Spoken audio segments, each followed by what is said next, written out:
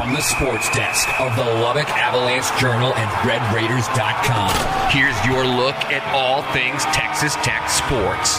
Now, here's the Red Raider Podcast.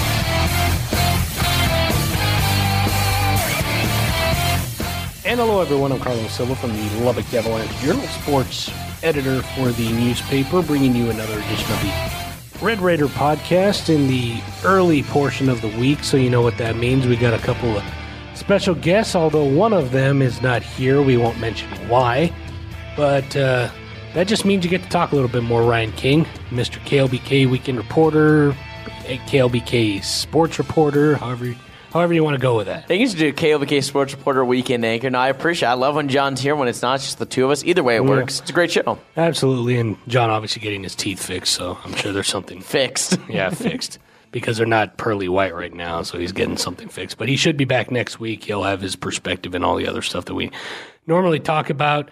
Just to kind of give a little bit of a highlight of what we'll talk about going into this one. First time we'll talk about a Texas Tech victory over the weekend. First time at least you and I have talked about one. Obviously, Don and I have been doing this a little bit longer, so it'll be the first time we talk, I guess, some good news, if you will, from the football team. Talk a little bit about some injury updates as well that were kind of big as well from that.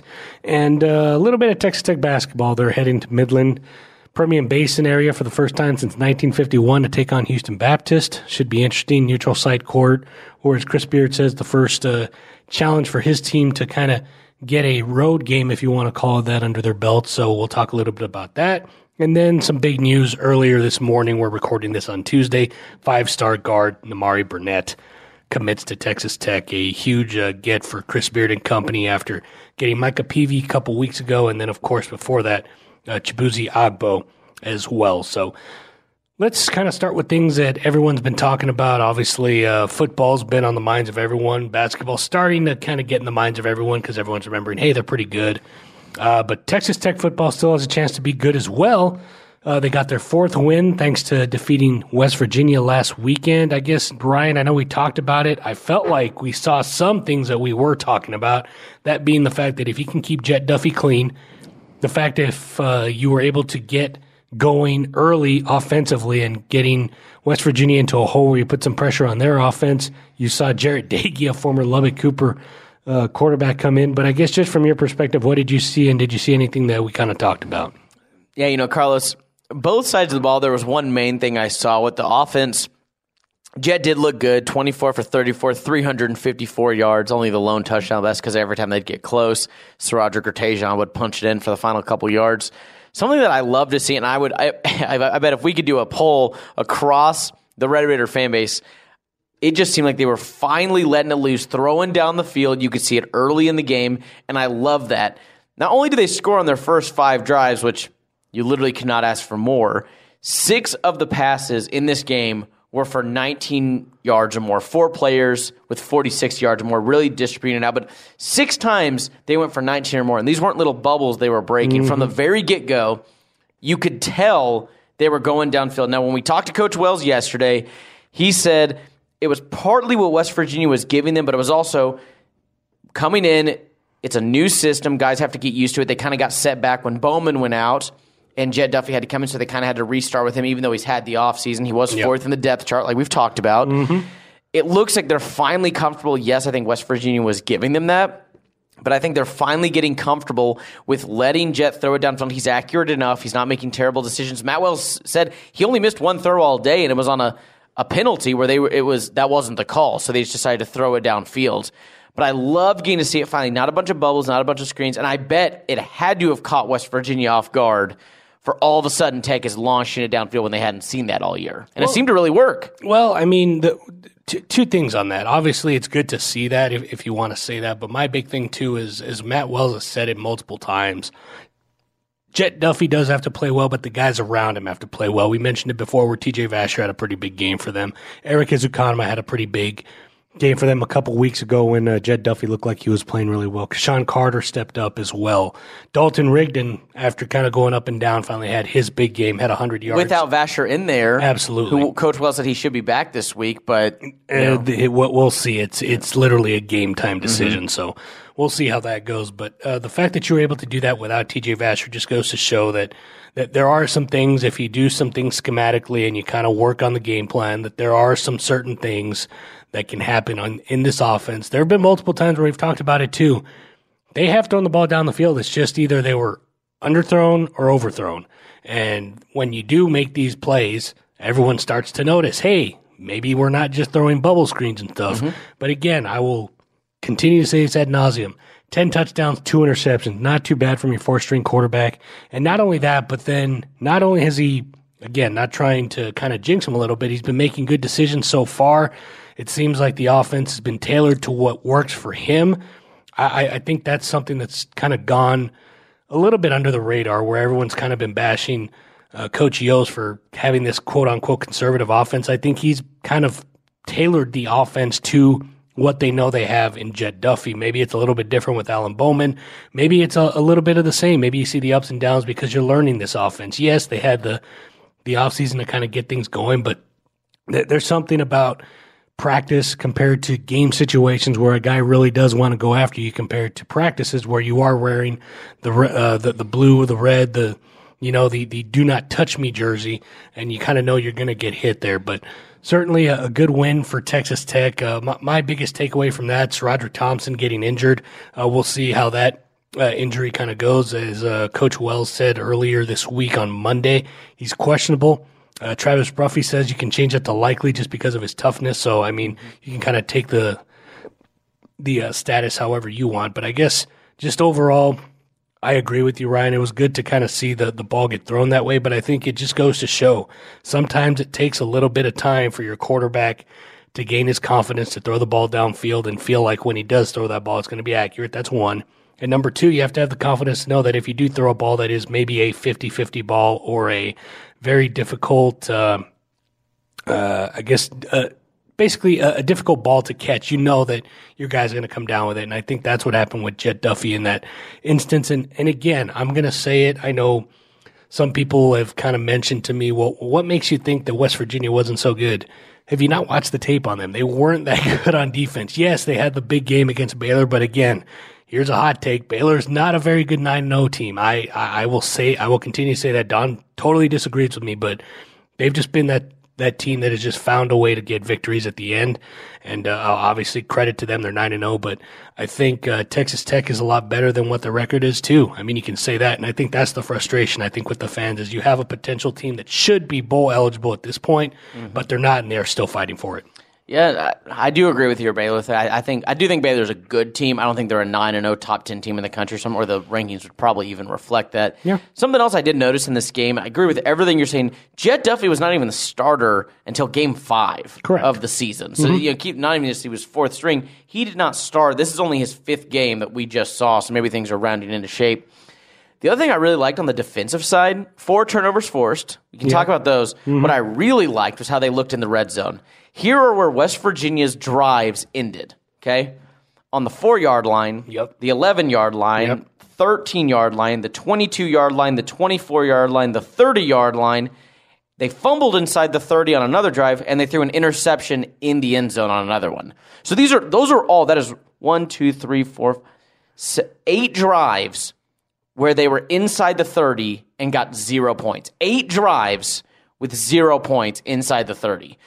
Bringing them now, when I looked this up after the game, Tech is now the number 1 ranked red zone defense in the Big 12. They have stopped teams 8 times when they've gotten to the red zone. That's impressive. That is something you want to see, that they've talked about bending but not breaking. I've seen it a few games. This is the one that's really the outlier. Like, this West Virginia game is really, I've never seen something like that where, the 4, the 11, the 13, 3 times inside the 15-yard line, and the other team doesn't score. But even this is now the second time they've had a pick in the end zone on the season. The defense is really starting to, I think, round into shape as far as they need to stop giving up the explosive plays, which they gave up against West Virginia. Austin Kendall threw for even more yards than Jett Duffey did. But when they needed to stand up at the last one, they did. They stopped him in the red zone. They stopped him in the end zone with that pick. They've looked really good, at least when it comes there late down the drive.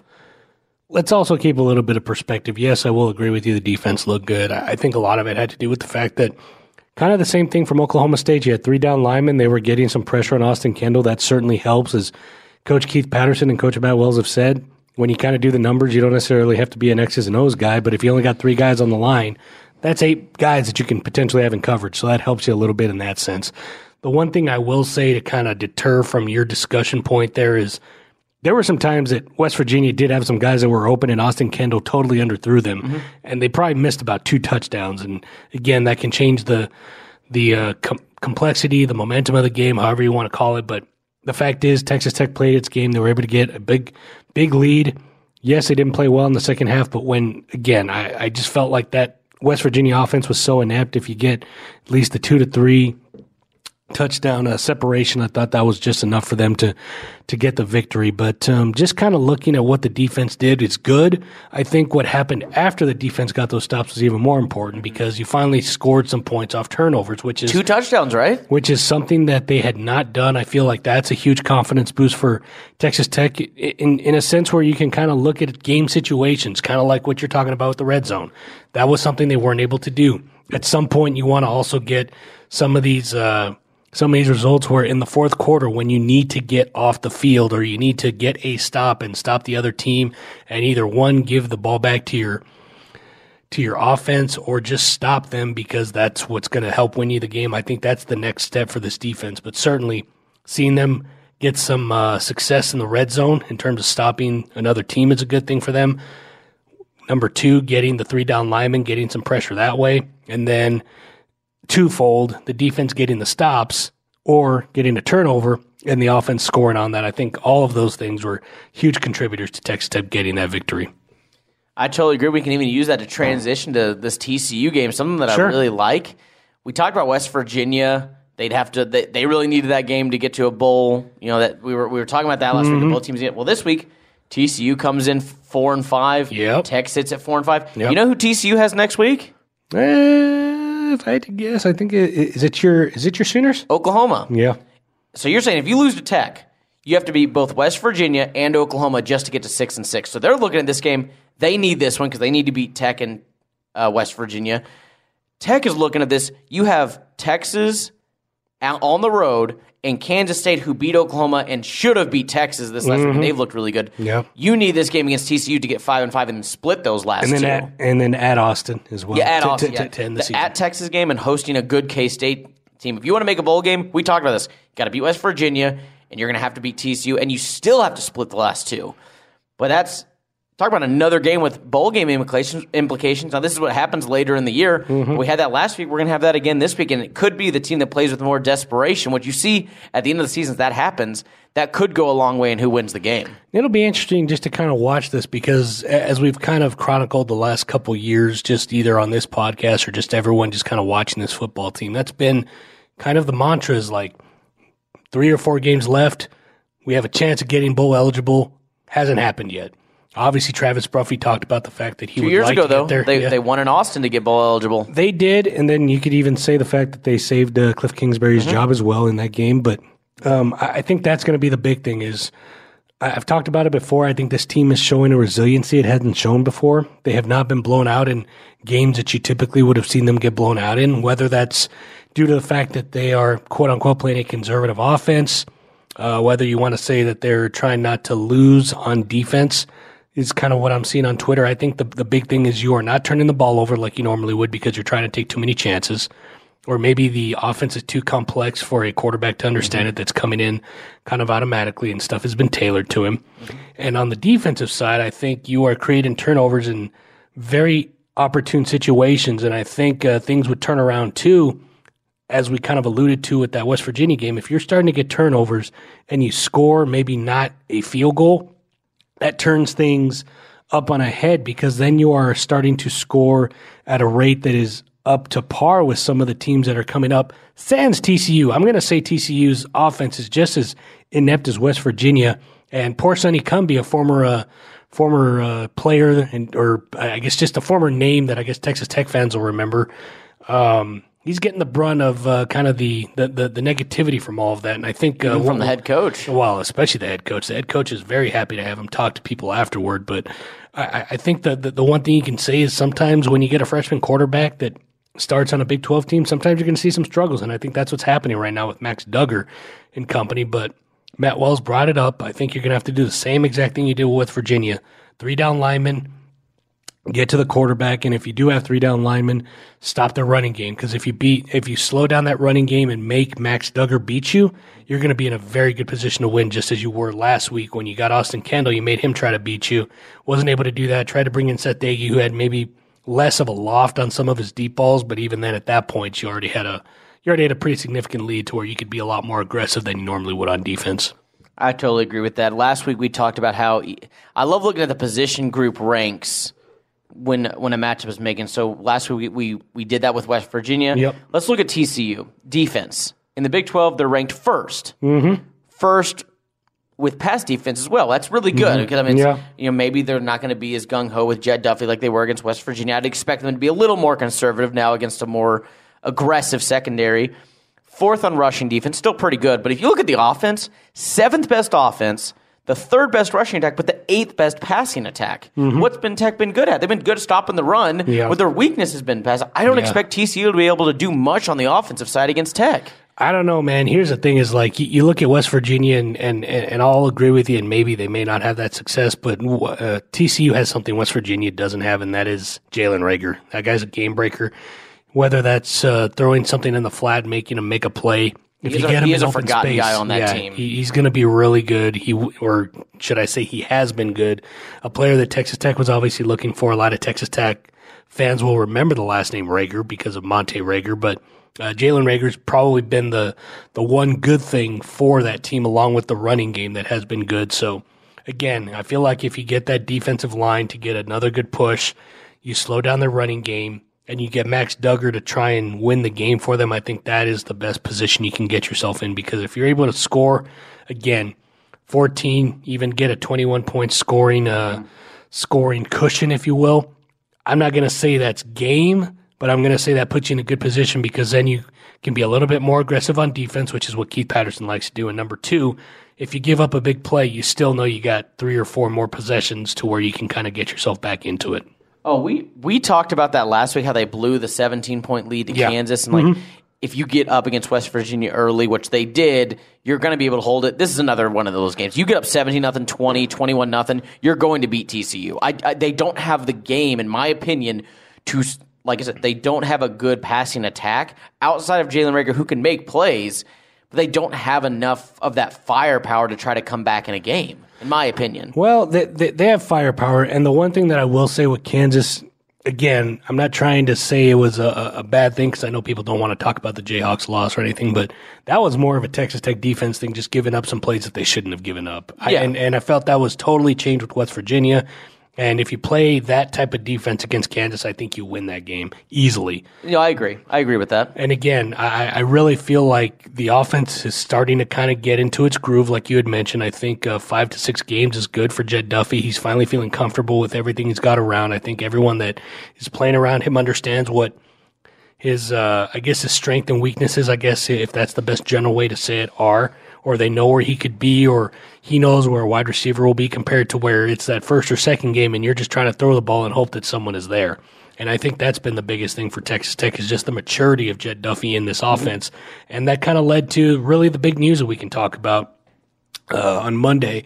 During the Big 12 media teleconference, Matt Wells had mentioned that Ellen Bowman has been cleared to play along with Maverick McIver, both quarterbacks, for the Texas Tech Red Raiders, but it looks like both of them will redshirt. Now, here's the big caveat, if you want to look at it this way. Alan Bowman still has one game that he could play and still collect that redshirt. Maverick McIver, of course, is a true freshman, has not played a game, has 4 if you wanted to play him, but at this point, Matt Wells had mentioned the fact that Maverick McIver, it just wouldn't make sense for him because, one, he hasn't gotten into any game shape or gotten the reps. He may get some reps starting now because he's healthy and you're going to try and work some stuff in. But the thing is at this point of the season when you're trying to get bowl eligible, a majority of those snaps are going to go to Jed Duffy because you want him to get the reps. You want him to have the muscle memory. You want him to get all that. And then maybe your second string quarterback, I'm assuming that is Jackson Tyner at this point. Maybe it could be Alan Bowman if he somehow does kind of work himself into there because, again, he does have that one game and you can still redshirt him because of the redshirt rule, where you can play 4 games and still redshirt. that was the big news of the week, other than Sherrodrick Thompson, as we alluded to before. He may be out as well. I believe Des Smith was mentioned as well that he could be. I think couldn't he remember said, that one. Don asked about all three guys together, and he said, well, they're all day-to-day. Correct. So nothing was, solidly there. I guess technically I could have looked it up before I kind of did this podcast, but that's the smart way of doing things. Unfortunately, I don't do things the smart way. So I guess from your perspective, I know we've mentioned it a little bit. I think the one big thing for Texas Tech, assuming that they can get a big home crowd, I think that's the one thing that does help them in this situation. I think Kansas State is a much better offensive team than you've previously remembered under Bill Snyder. I think Chris Kleiman has brought something a little bit different in terms of explosiveness to that team. But now you're playing a TCU team that's going to be a grinded out, can you out-tough us type team. And I think that's going to be my thing to watch is can Texas Tech either one match or exceed that type of toughness in this game, and will a home crowd help them get that victory? Because if not, it's going to be some tough sledding because right now you're at 4 wins. If you somehow obviously get 2 wins out of TCU, Kansas State, and Texas, you are bowl eligible, which is something that, depending on what time of the year you were kind of looking at things, maybe even after the Jayhawks loss, people thought that was kind of a impossibility? Yeah, impossibility. I mean, maybe that's the word, but maybe a pipe dream, I guess, if you want to use that term as well. But obviously Matt Wells has kept his team in the fight, and they are still in the fight going against TCU this weekend. They are. Something we haven't really touched on that I do think is going to impact Jet Duffy. What they always have, they're very physical. They always have physical defenses, physical D lines. They have 4 guys with 2.5 sacks or more, including Garrett Wallow, who has 94 tackles. He's really good. Second in the Big 12 behind Jordan Brooks. Mm-hmm. So everyone's talking about how good Jordan Brooks has been, and he has been. But Garrett Wallow is averaging half a tackle less per in-conference play than Jordan Brooks. Now, for what it's worth, their linebacker core is really key to what they do. Yeah, it is. And like I said, these numbers are not as great. When I started looking from team to team, there's a lot of teams that have 4 guys with 2.5 or more. I'm just saying that is something TCU has always done, and it's something that the offensive line is going to have to be ready for because they're going to be physical, they're going to be tough. There's 2 main things that I think could really, I'm not going to say determine the game. I'm just very curious to see how they play out in this game, and I want to get your opinion on these, Carlos. The first one is third downs. We always, Coach Wells, since he first got here, talks about how stopping teams on third downs is basically a turnover, same thing with fourth downs, and we have to convert on those, obviously, to keep drives alive. They love talking about third downs. Well, they played a lot of good teams. People know this. But this is the first team Tech has played that is top 3 in the Big 12 in both third down offense and defense. So their offense is second in the Big 12. They convert third downs 49% of the time. That is second in the Big 12. So every other third down they're converting. That's a very high percentage, 49%. On defense, they are only allowing a conversion 32.5% of the time, which is third best in the conference. Now, keep this in mind. Both of those are really good, top 3.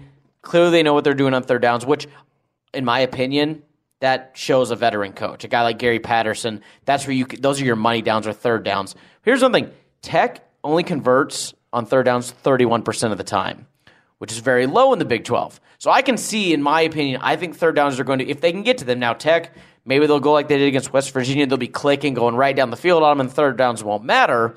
But the fact that TCU is this good on third downs and Tech kind of struggles on third downs more than Matt Wells would like, to me, could be a big key in this game.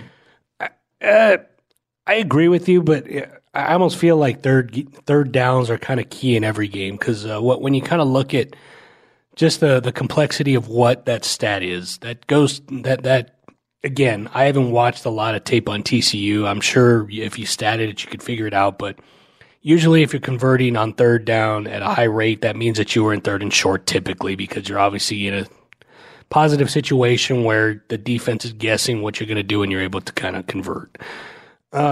In terms of Tech, only because we've watched them so much, I know that third and long has been something that has been plaguing them the last couple of weeks. Everyone says third down problems are first and second down problems, and I get that. Yeah. It's just, I think in this game, and I agree it's key in every game, I just think TCU is the first one they've seen that is strong on both sides of the ball on third down. So I think that could be where the game is decided in this one more than it even normally is. I don't know if it'll be decided, but I certainly think it is something to watch because if Texas Tech is struggling to get into third and short, that's not a good sign because then that means that, one, the offense is not clicking. Number two, first and second down, you're not able to run the football because typically one of those two downs, you are going to run the football. And then once you get to third down, then that means that you are predictable, which isn't a good thing, as you kind of alluded to with TCU being so good on defense, that it's kind of really kind of snuck into what is a good third down conversion rate for its defense as well. But I think what's kind of made them so good, and I mean, obviously you can kind of look at Gary Patterson just because of his defensive mind, but the fact that they've got what he's been looking for the last couple years. 1 year, he had a bunch of guys that were hurt. They were down on defense. The next year, they were experienced guys. I think that's what you have this year. You got a bunch of experience on that side of the football. And not only that, but you've got a real good defensive line. I know Coach Wells didn't mention it too much, but he did mention the fact that there are some guys that can kind of move and kind of set some holes to where the linebackers are able to make some tackles, which is why those linebackers are getting some tackles at a high rate like a Wallow. I think that the one thing that Tech will have to do in this situation is you may have to find some crossing routes, just something on the sidelines. I think that's going to be the big key is you're going to have to make these guys just go left to right. And I think if they're able to do that, I think that will allow them to get into third and shorts. And heck, if you don't get into third down, obviously that's a plus too because then that shows that you're doing pretty well in first and second. I think that's going to be the important thing is will Texas Tech be able to get some of those big plays that they were able to do where you're finding a Dalton Rigdon down the seam? Are you finding Sir Roderick Thompson if he is playing, or even a Tajon Henry who could start, who's more of a catch it out of the backfield type of guy? Is he going to be running between the tackles, or is that going to be something they're going to look for Jax Welsh? I know he was more into protection when he did get on the field, but at some point you're going to have to get him some carries too because you cannot give a guy, at least nowadays, those 25 to 30 carries a game because you are just going to get beat up and it's just going to hurt you a little bit. But maybe they do have those guys that can do that. But yeah, I guess just to make a long story short, because I like to ramble, I do think your point is valid.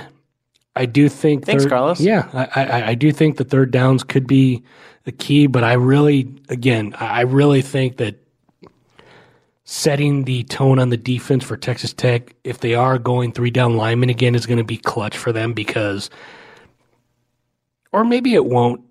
Now that I'm kind of thinking about it, I think it will be good because, one, obviously you're going to have one extra guy to kind of watch whoever is kind of going for some routes or something like that. But I think if you add that extra guy on the line, that's going to help you stop the run, which is what I think they're more good at this point. Yeah, Jalen Rager's a nice piece for your wide receivers, but I don't think there's really anyone else that kind of could be a guy that could step up. But again, I've said that before, and then you get a Dylan Stoner that shows up out of nowhere from Oklahoma State, and he kind of has a big game. So, but yeah, I think I can jump on board with that.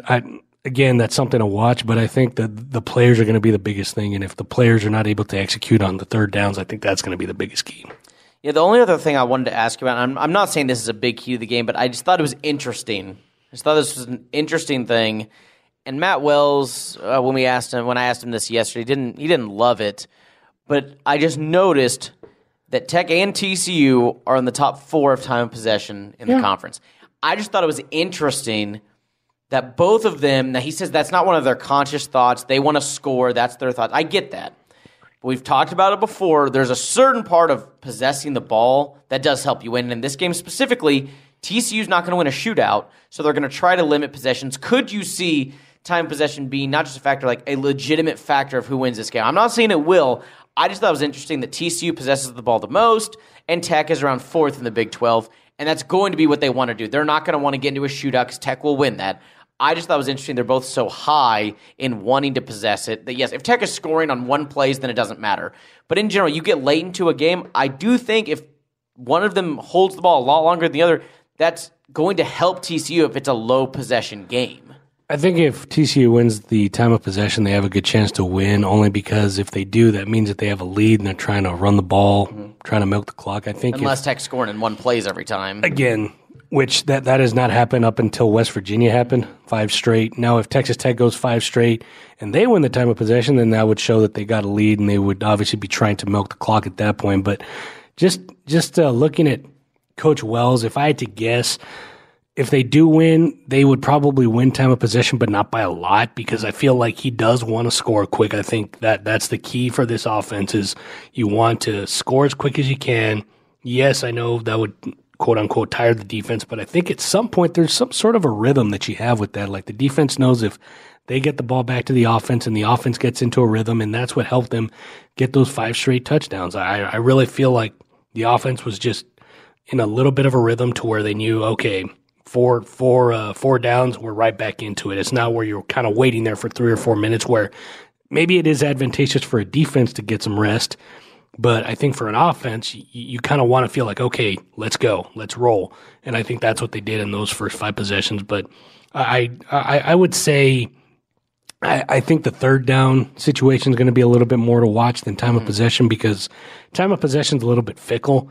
Yeah, it's not one of those things you can directly point to, like, this team is really good, look at their time. I just thought it was curious. No, I mean, obviously, if there's a huge discrepancy, that obviously shows that one team held the ball, or you had, those 8-minute long drives.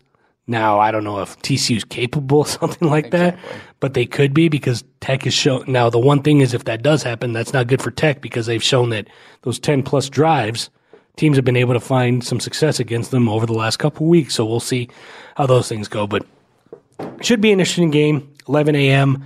Saturday. Get some coffee, get some mimosas, get whatever you need to do to get yourself up for that one. Celebrate. I'm trying to remember the Celebrate America, the Celebrate America game for Texas Tech. That'll also be on ESPN2 for those that are unable to get to Lubbock and Jones AT&T Stadium as well. So switching gears a little bit, going to men's basketball. I know you wanted to chat about this. They are 2-0 after getting some wins over Eastern Illinois and Bethune-Cookman, 2 teams that Coach Beard had a lot of respect for, but afterward it seemed like Texas Tech was able to get some handed wins over both of them, 85-60 over Eastern Illinois, and Bethune-Cookman, the most recent one last Saturday, 79-44. I guess from your perspective, Ryan, because everyone will hear what I have to say at some point, but I guess what did you kind of take away from those 2 victories? Man, what I really wanted to watch, and you and I have already talked about this, and I think a lot of people were looking at this. I don't think this is unique, but I really wanted to see how the grad transfers would look, honestly. And the fact that TJ Holyfield, the SFA grad transfer, is leading the team in points, while Chris Clark, the bigger man, is leading the team in assists, I just think is very interesting. I think that's great for this team, that the assists are not just coming from Kyler or maybe Davide or something like that. The fact that the scoring is coming from, Jemias is definitely doing his part, don't get me wrong. Jemias Ramsey looks really good. But the fact that TJ's been really consistent in those first 2 games, and Chris Clark has 11 rebounds and 11 assists through 2 games. He looks like the all-around player that they needed to come in from Virginia Tech. That's what I've been looking at. We've already talked about, I don't think these teams are like absolutely terrible, but Eastern Illinois, Bethune-Cookman, they're not Big 12 teams. You're not going to learn a lot from those opponents, but from what you've seen from the players, I think Jemias Ramsey looks like the real deal. I think both grad transfers, TJ Holyfield and Chris Clark, look like they are exactly what this team needs. Kyler Edwards seems to have gotten better, which, he's a sophomore. He should be taking that step. And I really like, what's his name? The freshman number 1, I want to say? Terrence Shannon. Not Terrence Shannon, sorry, the other one. So with a D. Freshman? I think he's a freshman, right? Terrence Shannon's number 1. I know it's not him. It's a great podcast right here. I know it's Clarence Nadolny. Oh, that's not that starts with a C. Yeah, I was way off. Clarence Nadolny, it's just been a few plays where he'll throw down a dunk, he'll get a fast break the other way. I don't know. I just like the potential there. Don't get me wrong. Terrence Shannon, very good too. But I've really liked a lot of what I've seen early. They're up to number 11. No shocker there. But I think a lot of the pieces that need to be there, at least through 2 games, whether it's freshman Jemias stepping up, Kyler Edwards getting better, the grad transfers gaining, fitting the holes they need. It seems like, once again, Chris Beard and the staff has really constructed a good team that complements each other. I think, again, when I said this, I think when you asked me a couple weeks ago, these are going to be the games where you kind of figure out your roles. You kind of figure out what everyone's doing. I think everyone's figured out Jemias Ramsey is a consistent scorer. He likes to be aggressive. Same thing with Terrence Shannon when both of those guys are in transition. it's a very difficult situation or proposition for any defense to slow them down or try and not foul them when they are going toward the basket. Davide Moretti has been able to find some open spots. I think he's still trying to figure out his role in terms of just kind of finding open space when Jemias or Terrence do either kind of screen or roll out or just kind of drive to the basket and find an open spot for him. I think you mentioned it before, but TJ Holyfield, I think he's really found his spot already where he's been aggressive. He's a guy that can score under the basket, which is something they haven't had the last couple of years. Yes, you've had Lawrence Odiasa, you've had Tariq Owens, you've had Anthony Livingston, but this is a guy that can legit. There were multiple times during that game against Bethune-Cookman where he got the ball in the inbound, he was able to take a dribble, couple pump fakes, and then all of a sudden he's got the little under and up, and he's got that kind of going down. So that's obviously a good thing. The one thing that I would say is been a little bit of a trouble point could be rebounding, but I think that's something that'll work itself out. Jemias and everyone else, as I mentioned, everyone's about 6'5" to 6'8". Everyone's going to be rebounding the ball. You're not going to have your typical 7-foot or 6'9" guy that's going after that stuff. Does that come throughout a season, rebound? I mean, you're more of a college basketball guy. Is that something that comes throughout a season, getting used to how you rebound in college basketball? I don't know if it's necessarily getting used to it. I think it's just how are you emphasizing it during a game? Like, do you want to? I know they're emphasizing passing right now. I know that. Correct. Obviously, in the last, I think it was like 22 assists on 28 made shots or something like that in the last game. I know Coach was all big about that. Team basketball. To your rebounding point, I think that's something that you build up throughout the season in terms of just your toughness, figuring out how you kind of get into better positioning. But I think the emphasis is the biggest thing from Coach Beard and company, because I think all of his players know that everyone has to go for a rebound if you do get near the basket or if you are close to that. That's why you've seen Jemias Ramsey get a couple rebounds. You've seen Terrence Shannon do it. TJ Holyfield, obviously, he's one of the taller guys there, but you're seeing some guards get after it too. Clarice Nadoli, I think, has gotten a couple of rebounds. But I think that's the one thing that is kind of the interesting part is when you got guards or some, if you want to call it combo guards / hybrid wings, rebounding the ball, you have a fast break that is starting with someone that can handle the basketball automatically compared to where you've got a 7-footer that grabs the ball and is waiting for someone to get the ball and pass it out. So I think that's what's allowed Texas Tech to maybe be that 1 or 2 seconds quicker on a fast break, and you're able to see some of these great plays. They look good in fast break. Yeah, by a Jemias Ramsey, a Terrence Shannon. Those are the two guys that I feel like will probably benefit the most from this. I mean, I'll say it again. This is probably the most talented / athletic team that Chris Beard has assembled until next year. Yeah, until next year, we'll talk about some of those a little bit. But I think that's where they're going to see most of their prosperity early on.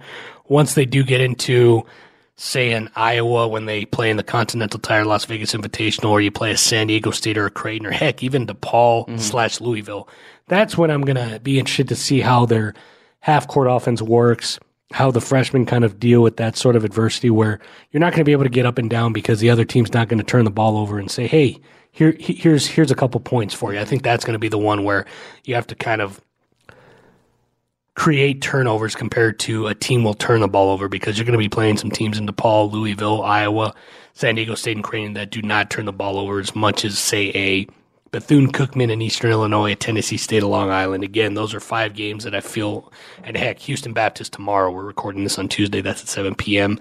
at the Chaparral Center in Midland. I think that's going to be the one thing to kind of watch for as this kind of goes is, can they rebound a little bit better? Can they turn the ball over a little bit less? I know the first, I want to say 4 or 5 minutes against Bethune-Cookman where they kind of made a little bit of a run. I know 79-44 doesn't seem like it's that close, but at one point it was close because they turned the ball over 6 times in, I believe, the first 3 or 4 minutes. And that's going to happen with freshmen. But at some point, and I want to say it'll maybe be that 5th or 6th game, either before or after Iowa, I think that's where you're going to kind of see the bench shorten a little bit, and you're going to see some roles get defined at some point. But I think the fact that you've seen Jemias Ramsey and Terrence Shannon in the starting lineup says a little bit. I think you're spot on. You're way more the college basketball guy. I don't know. I like the way it fits together right now.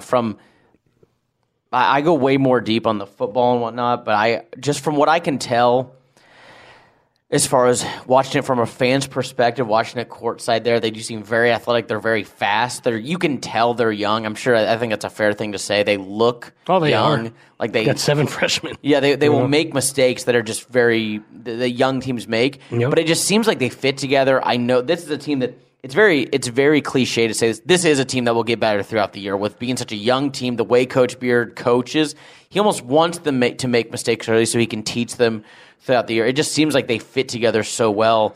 And I think that's what makes these deep runs come from teams that play complementary basketball. Yes, you need the stars, you need athleticism, but you also need guys that each do their specific parts, and I think they've really been doing that. Well, they'll get another chance to do that as they take on Houston Baptist in a neutral site game at 7 p.m. Wednesday at the Chaparral Center in Midland, Texas. First time that Texas Tech has actually been to the Permian Basin since 1951. So it's been a little bit of time at that. I wonder why that is. Baseball goes down there a lot, right? Yeah, they do. Well, here's the thing is like football does the spring game. Again, Coach Beard is all about trying to get obviously the brand out a little bit. That's why they've played some games against some teams that are obviously kind of local. Have played UTEP, El Paso. Obviously, there's a little bit of connection with Texas Tech with the medical center and kind of all those things. I know Coach Beard talked a little bit about Amarillo potentially having something there. Obviously, there's a nice tie there with Texas Tech as well. So they even did it with the Coliseum game. They hosted Abilene Christian last year. That's true. Abilene Christian is another team that they've played. So obviously, a lot of good things here for Chris Beard. More so, just trying to get the fan base around Lubbock and not only just in the Panhandle, so to speak. Kind of excited about his team, but kind of not difficult to get excited about a team that went to the national title game and is ranked number 11 at this point. But some other things to get excited about. I know you alluded to it that future teams will be really talented for Texas Tech. Earlier this morning, 5-star guard Nimari Burnett committed to Texas Tech. First ever 5-star, right? First ever consensus 5-star, I believe. Because Jemiah's had a couple of 5-stars. He was a 4-star before, and I believe he moved up to a 5-star. But basically, every recruit that has been brought in by Chris Beard, I'm going to have to dust off the cobwebs here. Kevon Moore, Jemiah Ramsey, Micah Peavy, who was previously Nimari Burnett, and then I can't remember how to say his name. I think it's Chibuzi Agbo. I apologize for saying that incorrectly.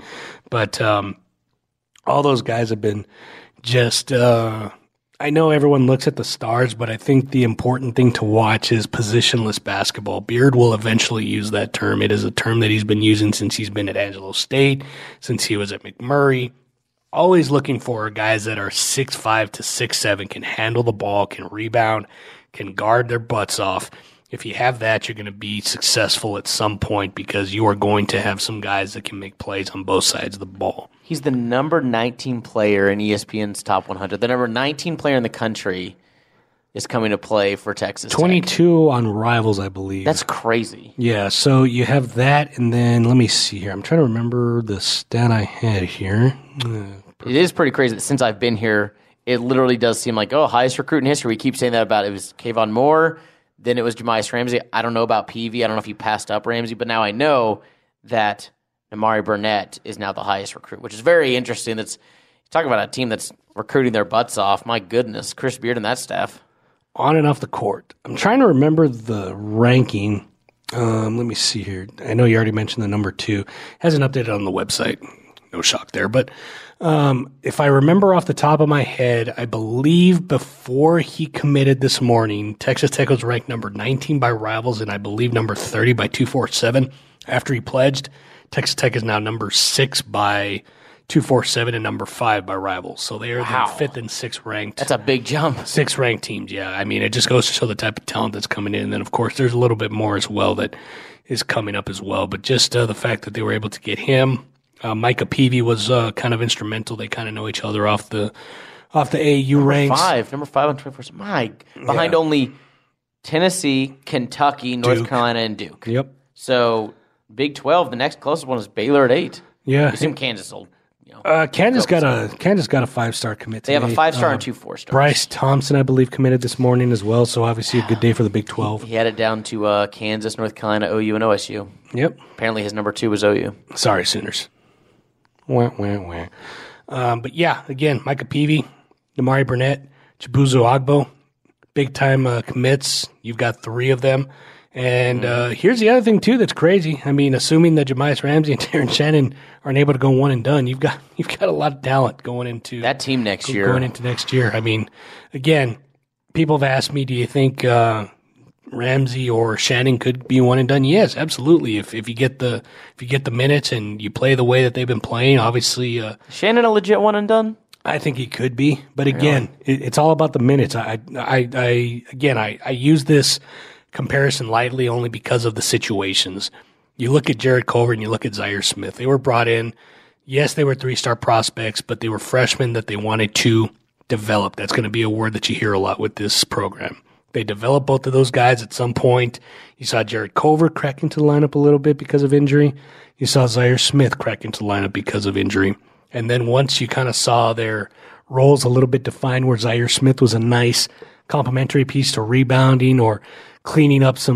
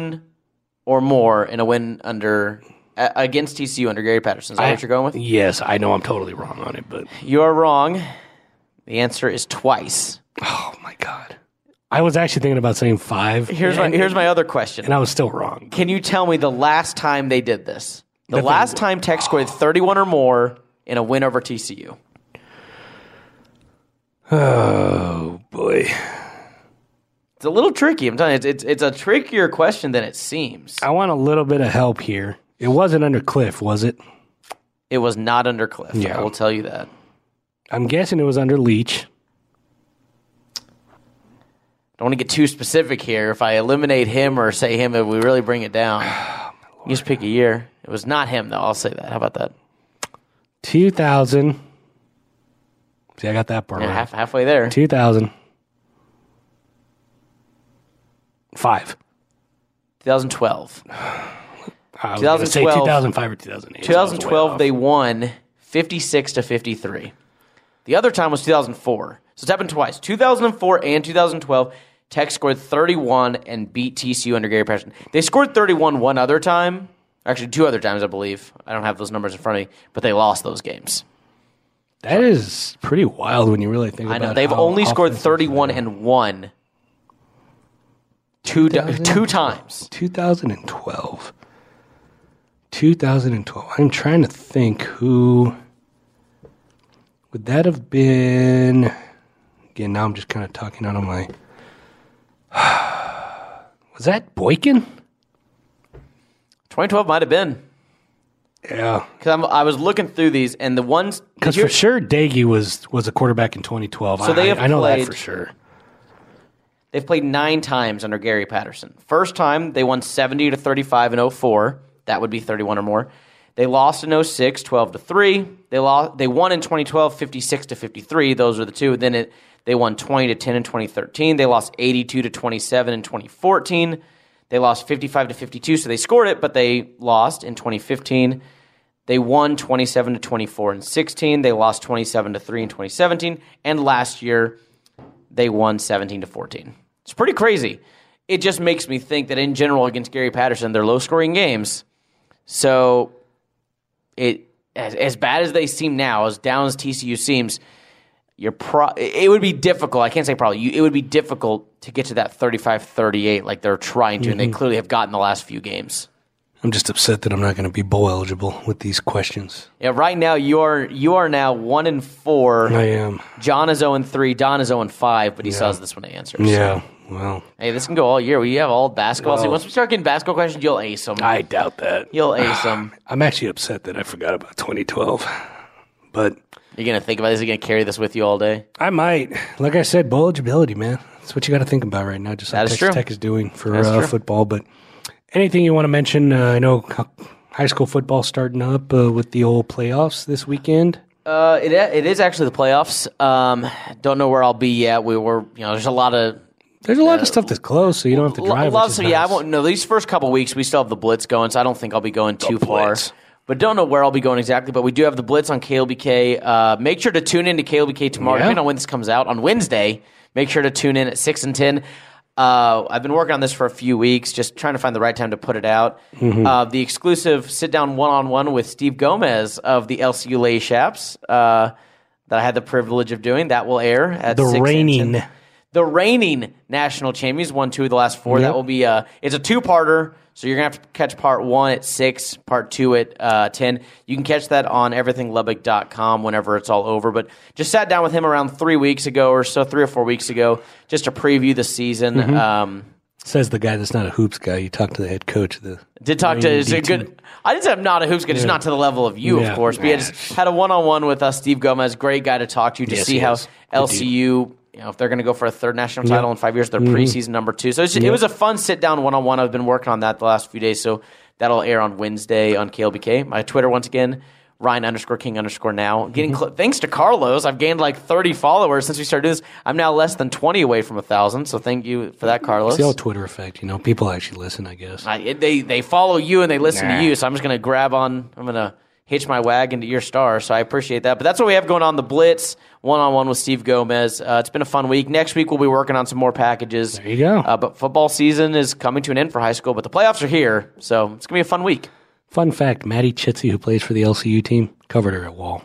That's a Wall. Really? So there you go. Maddie, very good player. I'll be doing a story on her come January, February, and she's very good, very fun to talk to as well. There's a great team to be around. If you ever just go and you're just around the LCU Lady Shaps, there's a good team to be around. Absolutely. Well, we'll see how good of a football team Texas Tech will be around after they take on TCU at 11 a.m. on Saturday at Jones AT&T Stadium. No time for K-State yet. No time. Got to mention that. That is TBA. That is a 6-day flex or whatever. Basically flex schedule. So they're seeing if Texas Tech wins and if Kansas State wins. So could be any time throughout the day. So obviously, if you're watching that, check out the Twitters and all that other stuff. I'm sure it'll get thrown out after the Saturday game, which is a good thing that it is at 11 a.m. Maybe you'll kind of find out right after the game. So it is possible. That'll be a good deal. But obviously, we've got that one, 7 p.m. Wednesday at the Chaparral Center Midland. Texas Tech takes on Houston Baptist. You can follow my tweets at CM Silva Jr. Brad Tollefson will be there as well, taking some photos. Brad_Tollefson, TOLLEFSON. You can get all the information as well at redraiders.com. And then, of course, in the Wednesday edition of the newspaper for the preview and Thursday edition for the recap. Again, we appreciate y'all listening to another edition of the Red Raider podcast. For Ryan King, I am Carlos Silva. We'll talk to you next week.